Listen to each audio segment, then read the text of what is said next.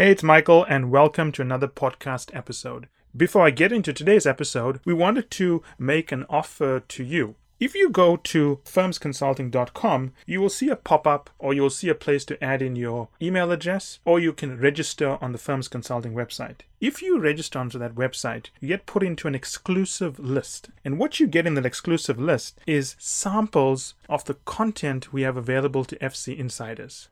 So, that said, I hope you enjoyed today's episode. Hi, Ryan. Hi, Stephen. Welcome to the show. Thanks for having Michael. us. So, I'm actually very interested to talk to you guys about loneliness because earlier today I was talking to David Siegel, who's the CEO of Meetup, which arranges meetings and conferences. It's the largest website and platform for arranging meetings. And he was telling me in his discussions with CEOs and companies, because they also do corporate meetings for Google and so on, the number one thing they're noticing is loneliness as a driver for corporate decisions. Now, in your work, you've identified that. So I'm going to call on Ryan first. Now, what are the big themes and trends we're seeing here? Why is loneliness today an issue that companies want to respond to? Yeah, it's really fascinating because humanity as a whole has not wanted to talk about loneliness. And that's actually stretched into researchers too, where we just have not unpacked this topic. And so it took a global pandemic to finally pull the curtain back to where folks are actually ready to start talking about it. And through our global research of over 2,000 global workers, we found that 72% of workers say they experience it at least monthly, with 55% saying at least weekly. And it's up the ladder, right? It's CEOs to folks in the middle of the organization to folks entry level. It's impacting all of us. And if you're lonely or you're feeling disengaged, you're 7 times less likely to be engaged at work, 5 times more likely to miss work, and you're twice as likely to think about leaving your employer. So it is becoming very top of mind for a lot of folks. And, never mind all the physical and mental health ramification it has to our health. So that's why it's becoming very top of mind, and not surprising to hear your conversation where folks are and senior leaders are trying to figure out how do we address this, especially as more and more of the workforce is remote. And are you seeing the same things, Stephen? Yeah, I mean, it's interesting because COVID has put a massive spotlight on loneliness because everyone's starting to feel it a bit more. However, pre-COVID in 2018, there was some research done that found that 61% of American adults reported that they are lonely. And that was up 7% from the research that they did in 2018. So this is not something that's new. This isn't a COVID problem. This has been something that has been impacting lots of people for lots of years. And to Ryan's point, now the curtain's been pulled back and we're actually able to have a conversation about it. Do you feel that companies actually will do something about it, or it's just a nice talking point these days? Because I do get a sense that CEOs seem to want to talk about these things because that's what they feel the audience wants to hear. Are they taking concrete steps? We hope so. It's really fascinating as you start looking at loneliness to lessen it amongst, whether it's with yourself or a team or inside a whole organization. It doesn't take much effort.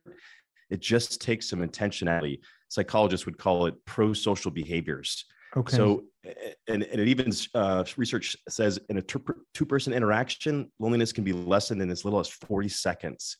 So we're not talking about creating, large sweeping change and convincing a lot of leaders and doing all this stuff. It starts with you, whoever's listening, right? It just starts with you taking some intentional actions. And the first and foremost thing that we got to do, it's awareness. That's what a therapist or a counselor would tell you, right? Awareness is curative. So we first got to be aware of what the issue is and understand how it's impacting all of us, and then just grab hold of a few tools that we can use every day to start picking away at the problem. And Michael, I'll lean into your question a little bit more. We started our research before COVID hit, and the genesis of our research came from a statistic that Ryan found when he was writing his book on Gen Z. And in his book, The Gen Z Guide, he came across this statistic that said 75% of Gen Zers feel lonely somewhat regularly. And that statistic really caught him off guard and as we started to discuss it, it caught me off guard because that's the majority of a very important generation that is flooding into the workforce. And as we started to do a lot of the future of work stuff we do with our clients to prepare them for emerging professionals coming into the different roles that they're coming into, we said, we should probably figure out what we should be working with our clients on so they can understand what it's like to have a lonely workforce in play. So we created our program called Lessening Loneliness and Boosting Belonging right before the pandemic. And then when the pandemic really started to ramp up, we pitched it to all of our clients, and we've never had an appetite for a program like we did with that one. So to your question of, are companies listening? Are they trying to do things? Are they actually taking steps in the right direction? From what Ryan and I have been doing, the answer is a resounding yes. We've been brought in to have lots of conversations, but it's been interesting, Michael, because even though they're interested to talk about what we're talking about with loneliness and belonging in the workplace, we've had several clients ask us to change the name of the event from Lessening Loneliness to something else because they're nervous that people are not going to show up. They're not going to be interested in talking about a sensitive topic. So while there's movement in the right direction, we still have a ways to go. Wait, so I'll throw this out to both of you guys. Why is loneliness such a taboo topic? I mean, at face value, it feels very so shameful. harmless. It's a harmless topic. Yeah, I mean, I think the overwhelming sense is that if you feel lonely, it's on you, right? There's something wrong with you that other people are removing themselves from you. So it's very shameful. And one of the things we're hoping to do with conversations like this is to destigmatize it, because it is a universal human condition. We all experience it. And then it's certainly not shameful. It's a signal. It's just like hunger, right? When you feel hunger, that's your cue to eat something. Same thing. If you're experiencing loneliness, that's your cue to connect with somebody. It's literally wired into us because we are built to connect with one another. And we've got to hold on to that more than ever before, because there's so many things happening in our world that are pulling us apart. It's easier to drift into isolation now. And so we've got to start fighting for it. And that's again, why we love having conversations like this. Well, this is interesting what you said, because I never thought about it before like that. You're saying that people think incorrectly that if I'm lonely, for example, I've tried to make connections, but I failed. So I should feel some shame that I couldn't overcome that barrier. Is that what you're saying? Yes. Yeah. And what happens, unfortunately, you'd think if someone's feeling lonely, they would automatically just go out and forge a connection or be extra mindful of, hey, I need to spend more time with the people in my life that, their company I enjoy. And I got to, just like if I'm hungry, I grab an apple. If I'm lonely, I got to go make sure I connect with someone. And that's not what happens. What happens is they retreat further into isolation, and it's almost an embarrassment where they're so kind of caught up in the feeling of being lonely, or they've felt like I've been rejected so many times, or I get the sense no one's interested in communicating with me, or I've tried and I failed with forging the types of connections I want, that they kind of go further into their cave of loneliness, and it just compounds upon itself. And that's one of the reasons why the kind of global view, the stereotype of loneliness is one of shame. And it's almost this idea that you're unloved or unwanted or undesirable. And that's just not the case. So what you're saying, Steve, the correct way to think about it, if I had to choose an analogy, is like, if I put my hand on a hot plate, I'd feel pain and I'd take it away. So loneliness is like a warning for something you need to avoid, right? Yeah, I mean, the reason we feel lonely is because it's our biological cue to be one with the tribe, right? So many years ago, we realized as a species, we're not stronger, we're not faster, and we're not more ferocious than our very dangerous predators. And the only way for us to take down a woolly mammoth, right, and forge a new pair of warm, fuzzy slippers is to be one with the tribe. And we learned that a tribe can protect the food source. We can hunt together. They can watch the children. They could protect our resources. And when we were a part of a tribe, essentially we were safe. And we knew that if we were banished from a tribe or if we lost our tribe, our chance of survival plummeted. And one of the reasons why, through some of the really interesting brain research that's been done lately, they found that the neural network for feeling physical pain overlaps with the part of the brain that registers loneliness. And the reason that our brain essentially is responding to loneliness in the same way it's responding to physical pain, the fight or flight, hey, you're in danger, is because we knew we had to be one with a tribe if we were going to survive. And all these years later, that hasn't gone away, right? So we still feel that even though we're not having to fight saber-toothed tigers anymore. Yeah, what you say is important because typically if we feel physical pain, we take it seriously. But if we feel emotional pain, we don't want to take it seriously. But what you're saying is physiologically, it has the same effect on us. Yeah. And Ryan, go ahead and fill in, because I know you have some really interesting thoughts on this as well. Yeah, I think I actually just heard a recent podcast where Brene Brown was the guest, and she was talking about her new book. And she recently did this massive study, and she found that the average person, what they get, the amount of emotions that they really express or that they can contemplate is just 3. It's mad, sad, and glad. Wow. Meanwhile, there's hundreds of emotions, and her I guess the impetus behind her book and what she's trying to accomplish is to give all of us humans more access to these different emotions, because once we can understand what we're experiencing or how we're feeling, and we can verbalize it, we can put it into context, then we can start taking some action to overcome it. And so I think that's what's happening here too, is oftentimes, we might be experiencing loneliness, but maybe we interpret it as burnout or depression, or, that we're fatigued. And so I think this conversation, if we broaden it out, it's really around emotional intelligence. How do we start becoming a little bit more in tune with how we're experiencing what things are causing us to feel certain ways, and then put some more verbiage around it so that we can navigate or, communicate it clearly enough for others to then step in and to help us. So how do you diagnose loneliness? Yeah, I mean, loneliness, unfortunately, is a bit elusive. Yes. It's not like an employee coming to work with a bleeding appendage where you can automatically see, like, Michael, you're bleeding. Are you okay? Do we need to do something in order to get you help? Loneliness is elusive. However, in the research, we identified 10 essentially signs that someone might be feeling lonely. So Michael, I'll just quickly go through a few of them. And then Ryan, if you want to chime in and add anything else. But the biggest sign is essentially, just some kind of a shift in the normal routine of somebody on your team. That could be a cue. Sloppy work is a cue. Somebody who only talks about work is a cue, because they might be embarrassed, or they just aren't interested in talking about what's going on in their home life if they're not happy with their home life, or they're feeling disconnected. So they only keep things very work focused. A lack of learning and development, meaning employees are not going above and beyond to learn, grow, better their skills, try new things. If they're kind of just staying status quo, that might be because they're having a gap in the type of connections they want.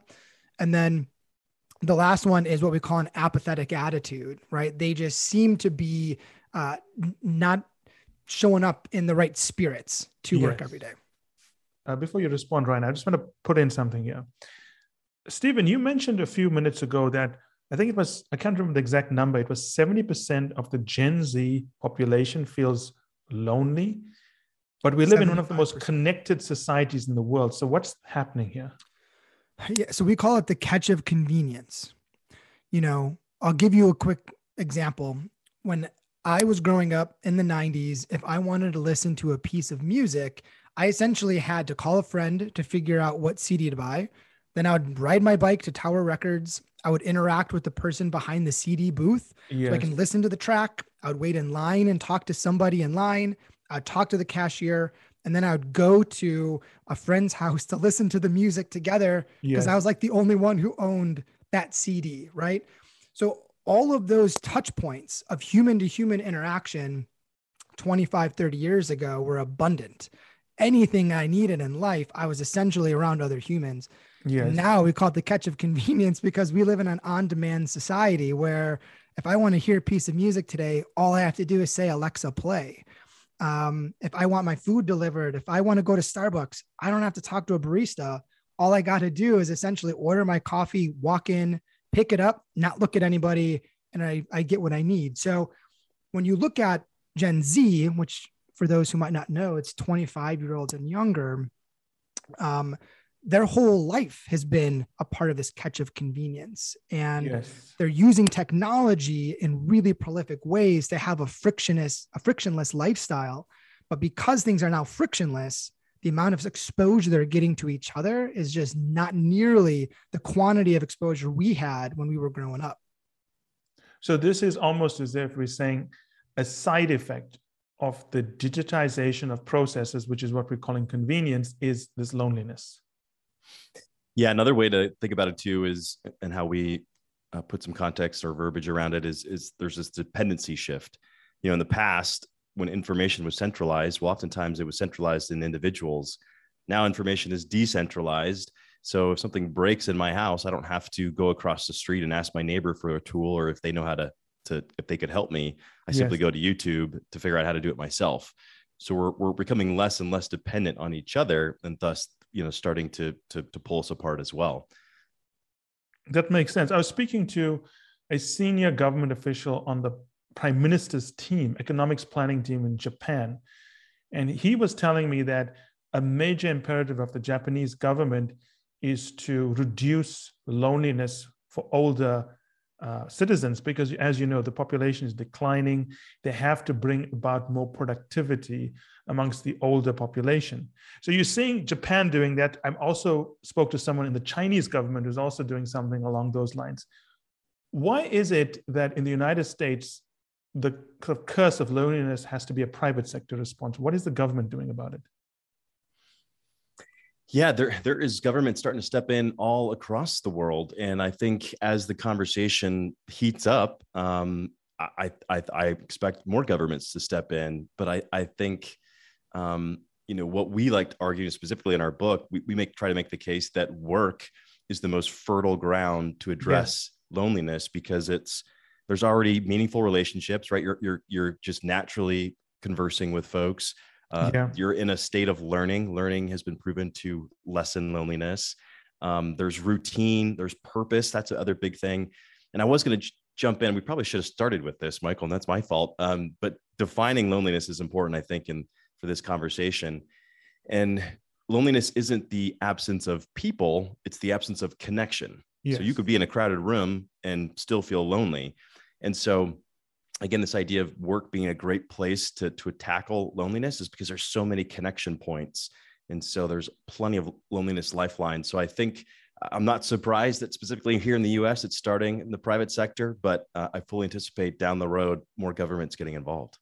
And Stephen, are there some concrete examples of how we can explain the benefits of tackling loneliness in the workplace? Yeah, I mean, the statistics Ryan mentioned, 7 times less likely to miss work, twice as often to not think about leaving a job. Those are very tactical. There's also some really great research that came out from Better Up around the importance of belonging. And their research it's pretty staggering when you start to understand the impact. And Michael, I have a couple of statistics in front of me. So. Yes, please read them out. So this says, according to some of the research, lonely workers, it says they're more likely to leave because of mental health reasons, with 50% of millennials and 75% of Gen Z claiming that they will leave an employer because of their mental health. It says that people who feel lonely, they're more inclined to believe their work is lower quality. And if you believe your work is lower quality, obviously you are not going to be feeling fully engaged. And we know from statistics at Gallup that if you're not engaged with your work, disengaged employees make 60% more mistakes. Yes. So that's a big deal. And then it says that boosted recruitment. So if people feel like they belong, recruitment goes up by 167% because people are more likely to recommend their organization. Performance goes up by 56% with regards to the work that you do. And then it says engagement goes up, which leads to a 75% decrease in employee sick days. So the statistics are pretty clear, right? Like, it's good for business if people feel like they're belonging, they feel connected, they feel a sense of purpose to their work. They're going to show up more fully and they're going to stick around for a longer period of time. Yeah, I also think that because it's a topic about loneliness and it's very hard to measure It's very hard to define. It's very hard to diagnose. It's very hard to measure. People don't always understand how loneliness affects them. I know from my own career, I used to be a strategy consulting partner, and I was always traveling, always going to new cities. But after having this discussion with you guys, I was thinking about how do I internalize loneliness? And I remember that I always used to want to travel on Emirates Airlines through Dubai, because when you landed in the Dubai airport at 2 a.m, there used to be a restaurants open. And I remember particularly there was a seafood restaurant, and I always used to go there because the lady who worked there knew me. And it's an interesting thing. I modified my entire flight schedule just so I can go to this one restaurant in Dubai, because as you say, it's not that I was surrounded by people. The restaurant was pretty much empty. It's because I had a connection with her. She knew me. She would tell me about her life and talk to me. I was like the only customer there.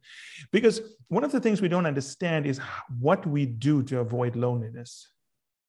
Yeah. Well, there's a really important strategy, and Ryan can go into a bit more detail on this, but essentially is relationships don't need to be lasting to be meaningful.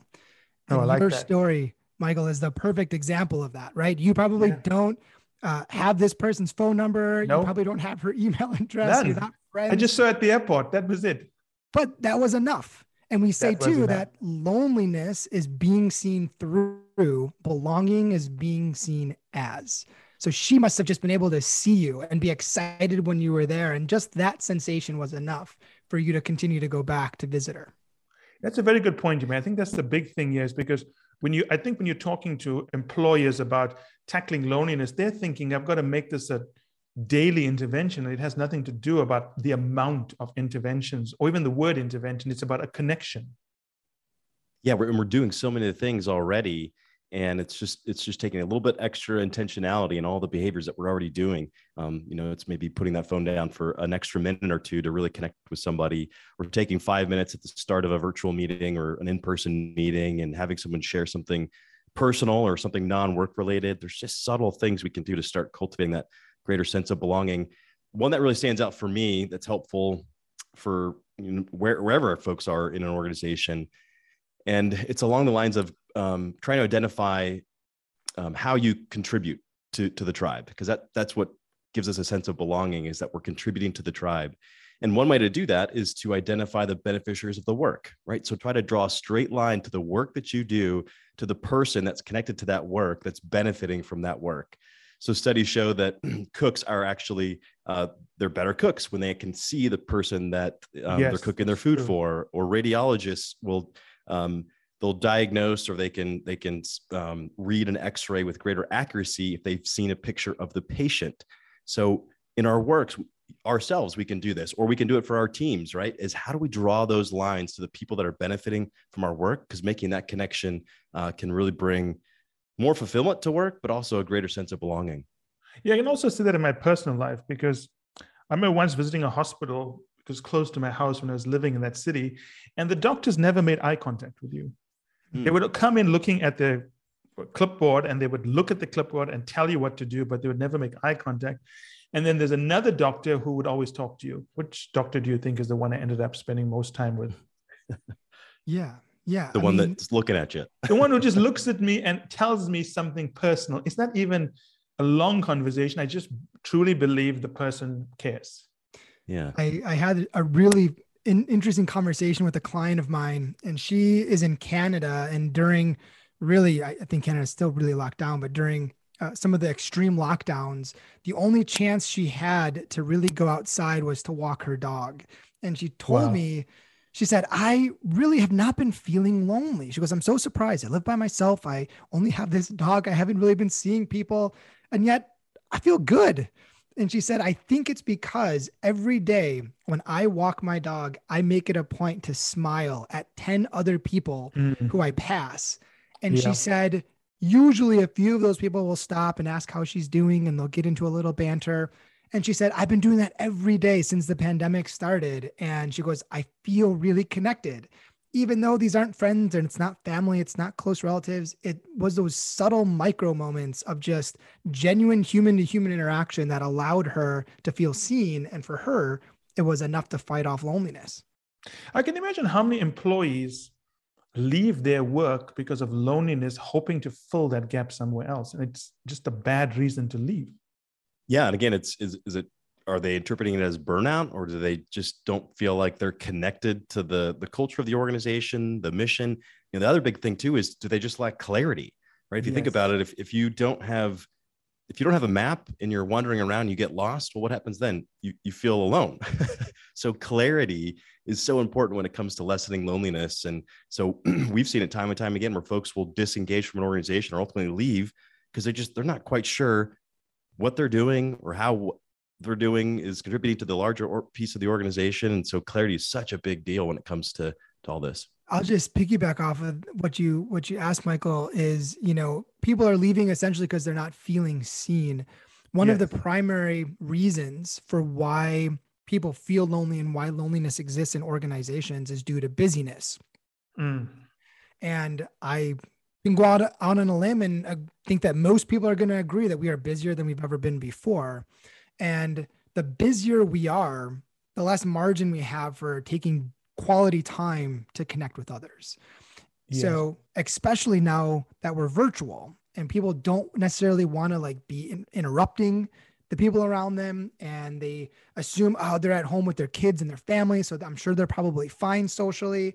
And that's just not the case. So if we can understand that because of our busyness, we are not looking at people, we're looking through them, it could be another reminder that, hey, we need to just take a few minutes and be really intentional about having some conversations that allow people to feel seen.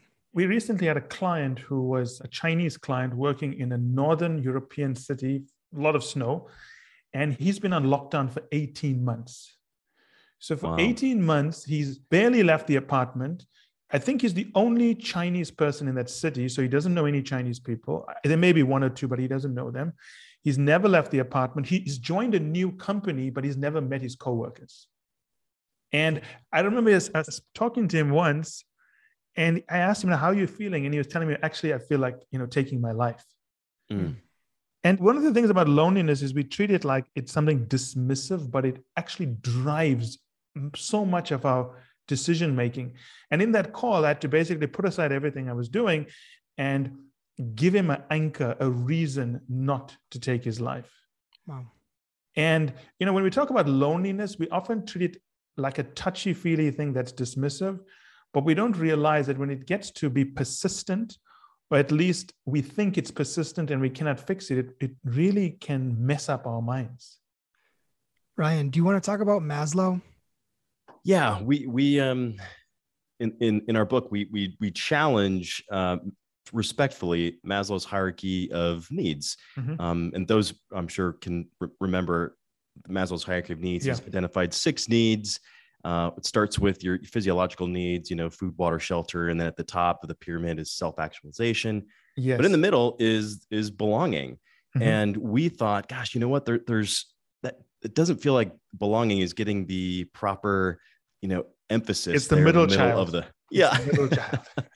And so, and the research proves this too. The longest study of adult development was done by Harvard University. It's still going on. It's been going on for 80 years, which is incredible, right? That they have the staff and the funds to continue this study. And they've now, they've studied over 2,000 people, and they found the definitive answer without question for a long and healthy life is quality relationships. And it's a sense of belonging, right? And so we wanted to come up with a new model that really puts the appropriate emphasis on belonging, because while it's not the most urgent need that we have, it is the most dire. To the story you shared there, Michael. People don't take their life because they're hungry. They take their life because they feel extremely detached and alone.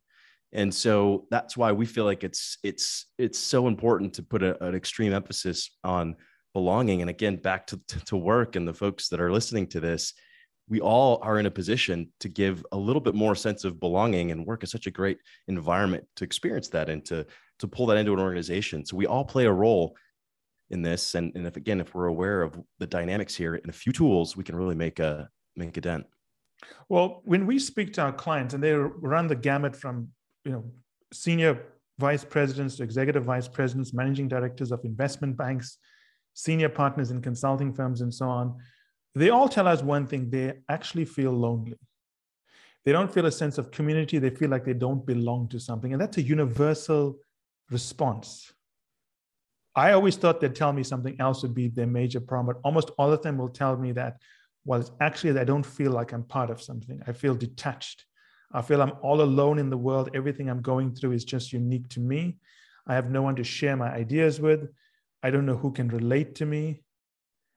And what's interesting is that I didn't expect it to be the answer everyone would give me. So what do you do when you are that lonely? Because we spoke about the diagnosis, we've spoken about the definition, but let's look at it from both sides, right? So practically speaking, if I feel lonely, what can I do from my side to correct this? And then we can maybe switch gears and say, what can companies do practically? What are some of the things companies can do on Monday morning, 8 a.m. if they wanted to address this problem with their employees? But let's start with the person. What can they do? So the first thing that anybody can start doing at 8 a.m. on Monday morning is to start trading high tech for high touch. Now, what tends to happen is we're flooded with communication coming in the forms of instant messages, text messages, and emails. And we just maybe assume that I'm interacting, I'm communicating, I have sort of company within my company. But that's almost like a kind of a head fake of connection. Even though we're communicating, we're not connecting. What we've learned in the research, right? It's the good old fashioned, time-tested, proven face-to-face or phone communication that can allow two people to really like have a moment together. So what we have to start doing on Monday mornings is we have to start being mindful of what text message or email that I'm going to send today can I convert into a phone call or some kind of a quick Zoom? Because the more actual communication I can create, the more opportunity for real connection. And that's a pretty quick and easy thing we can start being more mindful of, on Monday. Yeah, that makes sense. It's actually very simple as well, right? This is not difficult to do.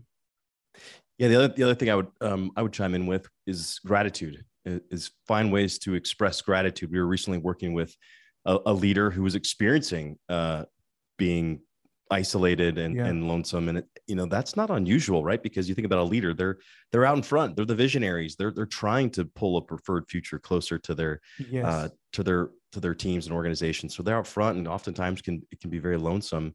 And what he did was he simply just he turned his attention to his email box, and he sent an email to 3 people from his past where he was just telling them about all the things he was grateful for, how they helped him in his career or personal life. And he said instantly after sending just one of those, he felt more connected to that individual. And so it boosted his well-being, and you better bet that the other person on the other side of that email felt the same way as well. So it sounds to me here as if the way to fix this problem is you have to have a culture of caring in the company, as opposed to some, technical kind of intervention. I would agree very strongly with that. I mean, connection can only be forged when two people essentially prove to each other that they're interested, right? And that's why in only 40 seconds, as Ryan mentioned, we can have a restorative exchange with people if we get the sense that, wow, this person really, is hanging on my words. They really are genuinely wanting to know how I'm doing versus just sort of checking the box by saying, hey, how was your weekend? Good. Okay, cool. Let's jump into this meeting here. There's a real big difference between the intentionality of your interaction and just going through the motions. And if leaders and team members within organizations can be more intentional about really showing that they're interested, just that alone would make a massive difference in how people feel at work. Yeah. And it's such a simple thing. It's almost as if what we're talking about is the basic building blocks of any relationship, whether it's professional or personal, because it would apply in both situations. Yeah, it sure does. And back to your previous question, I'm sure your listeners can relate. And the healthiest organizations, they balance high performance with human dignity, right? It's not, you don't sacrifice one for the other, because then you're out of balance and no one wants to work for that organization, or that organization's not performing well enough to exist. So it's this tricky balance, and loneliness lies at the intersection of wellness and inclusion. And so if we're addressing loneliness, not only are we bringing folks in where they feel part of the team, where they're going to be more loyal, but they can actually perform better. Back to what Stephen was talking about at the top of our time together. If we can create environments where psychological safety exists, that answers the most fundamental question of humanity, which our brain asks 5 times per second, which is, am I safe? Yes. If we can quiet that down, and if we can satisfy that core human question, we're going to see people showing up to work more fully and be able to deliver for customers and clients and to show up for their teammates. So we're going to see that performance go up, as well as the human dignity component as well. So I think that's why it's such an important topic. And we're so excited to move it from a soft topic to a very dire one that can actually move the needle in organizations. Yeah, I was speaking to the chief HR officer for a major investment bank, and he was telling me that pre-COVID, the entire bank's strategy to retain employees was perks, bonuses, and base, right? So you give them a lot of perks like free meals and town car service, you give them a big bonus, and you pay them a healthy base salary. But after COVID, they realized that, hold on a second, we've got to change our entire remuneration strategy, because people have realized that money cannot compensate for a loss in mental wellness. Well, Ryan, do you want to talk a little bit about the emerging generations and how they're looking at their opportunities for employment? Because while it is the most common kind of catch-all, or let's just give people more money and more perks, the research that's starting to come out kind of goes against that grain pretty strongly. Yeah, we're starting to see more and more employees, specifically of the emerging and younger generations, they're looking to their employers to help them fulfill some of these loftier needs. And so I'm sure listeners can relate. They're probably having conversations around mental health at work that they never thought they'd have just 5 years ago. And part of what's happening there is the blend between work and life. That line is all but vanished in today's hybrid and remote work situations. And so we're bringing more of our personal lives into work, and we're bringing more work into our personal lives. And so it shouldn't surprise us that we're looking to our employers, or we're looking to the place where we spend most of our waking hours to help us with some of these what used to be concerned or boxed as personal issues. And so, so we're going to start looking at these things. And of course, Steve shared some of the statistics at the top, but Gen Z is hyper-focused on mental health. It's one of their top needs that they're looking to help with. And a lot of them are leaving employers if they don't feel like their employers helping them with mental health. So if organizations aren't talking about loneliness, they soon will, because it's extremely top of mind for the generation that is going to be the fastest growing in the workforce over the next decade. So for our audience, we have a lot of people here in senior management positions. If mental health is a competitive advantage to recruit, what do they need to do? And how do they need to signal that to the marketplace that they're doing it to recruit the right kind of people? I would say one of the first thing is you need to become a loneliness looker. A loneliness looker. Wow. Yeah, you like that. What does that mean? I love that. You like that, Michael. I like it. Good. So, Ansel Adams, the famous photographer, has this really great line. The line goes, "Photos are usually looked at, seldom looked into." And at work, that's kind of how it feels for a lot of employees, right? Like, my boss is looking at me, but not necessarily looking into me, or, really trying to understand where I'm at, what's going on in my life, how I'm doing, what's impacting my current state, my headspace. And for the managers and the consultants out there who really want to help create kind of a team dynamic or an organizational kind of cultural thread that will help people feel less lonely, is that has to become a commitment of everyone. And, Ryan and I are definitely not believers that leaders and managers and VPs and, the C-suite has to become therapists. We're not expecting people to have to really become experts on how to diagnose, but we are asking leaders and organizations to be more aware of the physical, mental, and emotional well-being of people at work. And I'll share a quick story. A lot of the consulting work that I've done has been in mining, oil and gas, construction, and manufacturing. So in all of those industries, safety is of the utmost importance. And leaders within organizations where safety is a priority, they're taught what's called fit for duty. And fit for duty means, right, before I let you out on the line, before I let you out into our operation or onto a piece of machinery, it is my responsibility, both morally and legally, to make sure that you are ready to do that job safely, right? And if you're injured physically, or if I can tell you're distracted or you're just off, I have to step in. And this mindset of fit for duty and being aware of the group dynamic and some of the subtleties of the individual employees, we have to be paying more close attention to that if we're going to get to the end goal of creating more belonging in organizations.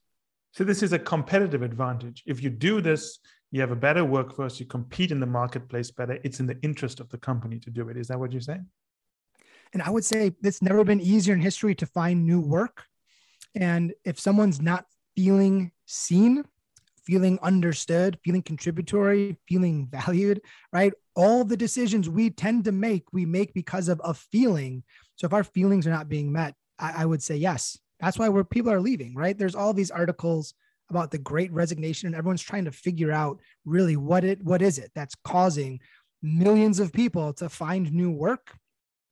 I'm not a statistician and I'm not a researcher who's been looking into this, but I would put a lot of money on the fact that people are leaving because they don't feel cared for, right? They don't feel the way they want to feel at work. And we have to start taking some of these feelings into consideration if we want to be on the competitive side of things. Here's a good story that might round things out for us, Michael. Sorry to interject here. And for those folks that are outside of the US that are listening, the story is about the Golden Gate Bridge. When it was being built, the chief engineer, his name was Joseph Strauss, and this was back in 1933. Mm-hmm. And while they're building that bridge, he decided to invest to put a safety net underneath that bridge. And it was an enormous cost. No one had ever done it before. But typically, I think the numbers were for the bridge that was built near San Francisco, I think 30 people ended up dying when they built that bridge. So he wanted to put this net underneath. And what happened when he put the net underneath? People started lining up down the street to come work because even if they weren't super skilled, they knew they couldn't fail. And it was a safe environment where they could show up and get their hands dirty and get the work done.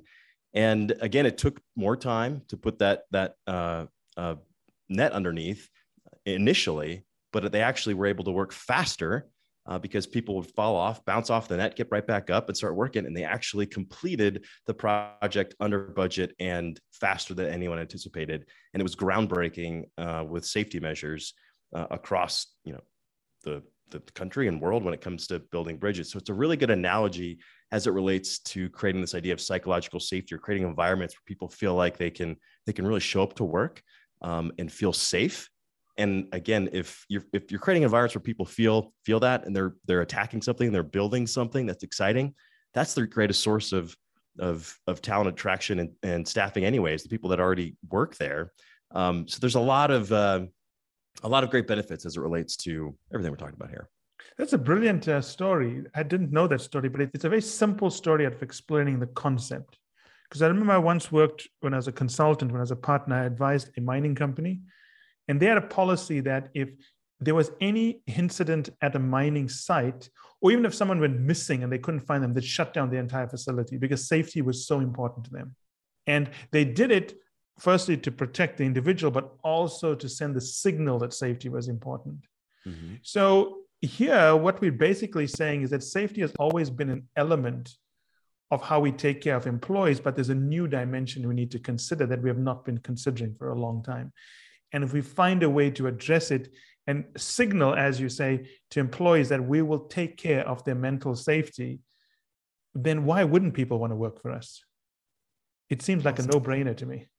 Yeah, well said. Yeah, and that's what we've always done, right? We, as humanity, we come together with our peers and we solve problems, and we've been doing that. And so now this is a new problem that surfaced, and so now we're going to band together to figure out how to solve it. And it's so much about if we know better, let's do better. I like that because, one of the problems with the discussion on loneliness is it's treated almost as if it's an emotional feeling only. And the worst thing that can happen is you'll feel bad. But as we spoke about earlier, it has a similar physiological response to actual physical pain. So to wrap up here, what do you think would be sort of the top 2 or 3 things the listeners need to keep in mind as they try to self-diagnose this? Because I think that's going to be the hardest part. How do I know I'm lonely versus burnt out or just tired of my job? Is there any pointers for them? Yeah, I would say, a big first step is to don't beat yourself up. Yeah. And if you're not sure if it even is loneliness, that's okay. I would just be, assume it is loneliness and try to go establish a connection. Because even if you don't wrestle with loneliness to a chronic degree, still connecting with other people boosts our well-being. And so it would just be a good thing to do anyway. But also to start having the conversation. I'm sure many of your listeners are probably leaning in because, and Steve and I have experienced this firsthand over the 2 years that we've been studying this and talking to people about loneliness. Every time people lean in, because everyone has a story, we all experience it because it's a universal human condition. And so talking about it tends to half the burden of it, right? We start to normalize it and say, yeah, I've experienced that. I've experienced that. Well, what did you do? Here's what I've done. So this idea of don't beat yourself up, it's not shameful. It's a signal. And start to have these conversations and use this podcast as an excuse. Say, hey, listen to this really interesting podcast about loneliness. What's been your experience with that? And that opens the door. Conversation can be had. But Steve, what else? What other thoughts might you have? Yeah, a couple of other things. One is, Ryan and I, we created an entire business called lesslonely.com. And there's a free assessment where people can take 3 minutes and self-diagnose. So if I actually like that. That's a good thing. If any of the listeners are out there, feel free to go check that out and you'll have a pretty good, quick analysis on how well you're doing.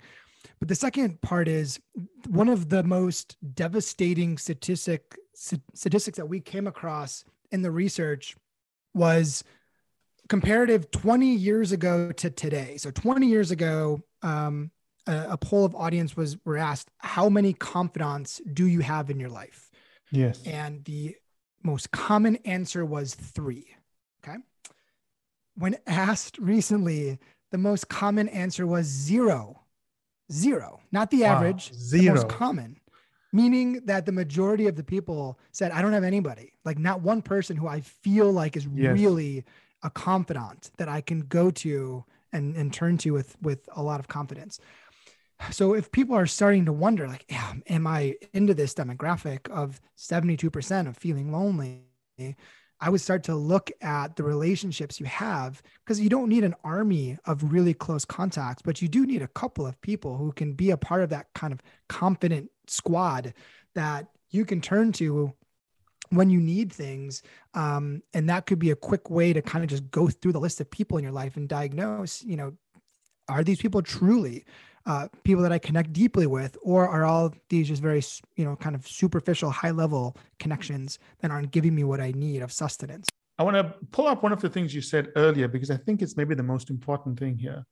When I asked, how do you self-diagnose? You said that it doesn't matter if you self-diagnose because you should take the actions to build these connections.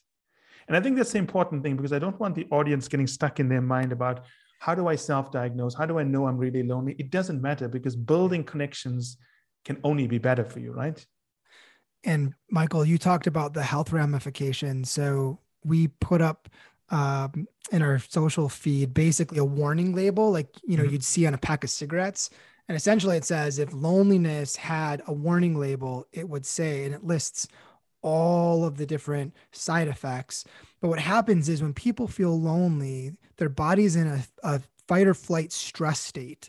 And we know that high stress creates a lot of problems. So loneliness is tied to cardiovascular problems. It's tied to different types of mental decline. It's tied to a whole queue and list of really, really scary health ramifications. So this isn't just, I'm kind of feeling lonely, not a big deal, I'll brush it off. If you get into a state of chronic loneliness, your body's really paying for it. Yes. And I mean, it's not just at a company level. As the examples we discussed earlier, it's geopolitics as well, where countries are figuring out how to respond to this. It's a competitive imperative to do something about it. So thank you so much, Ryan and Stephen. It was great to have you on the show. I think our audience is really going to like this episode. We haven't had anyone before talk about loneliness and be able to build almost like a pseudo business case behind it. I think that's what you've done very well, where you've given the tools to think about it, but also to understand why you need to act on it. So I applaud you for the work you're doing. Thank you, Michael. Thank you. Thanks for having us. Take care, guys. We'll be in touch and we'll hopefully have you on the show again soon. And that's it for today's episode. I hope you enjoyed it as much as I enjoyed doing the episode. Finally, I want you to remember that the only way to get access to our special offers, the only way to get our special pricing, and the only way to get samples of our content is to join the list on firmsconsulting.com. It's the only way also to get access to our unique advanced content that we make available to insiders. So if you want to get a sneak peek of things, test it out, see what's in there, this is the place to go. And finally, I want to thank you again for making us one of the largest podcast channels around the world for careers and for the 2 million downloads and counting.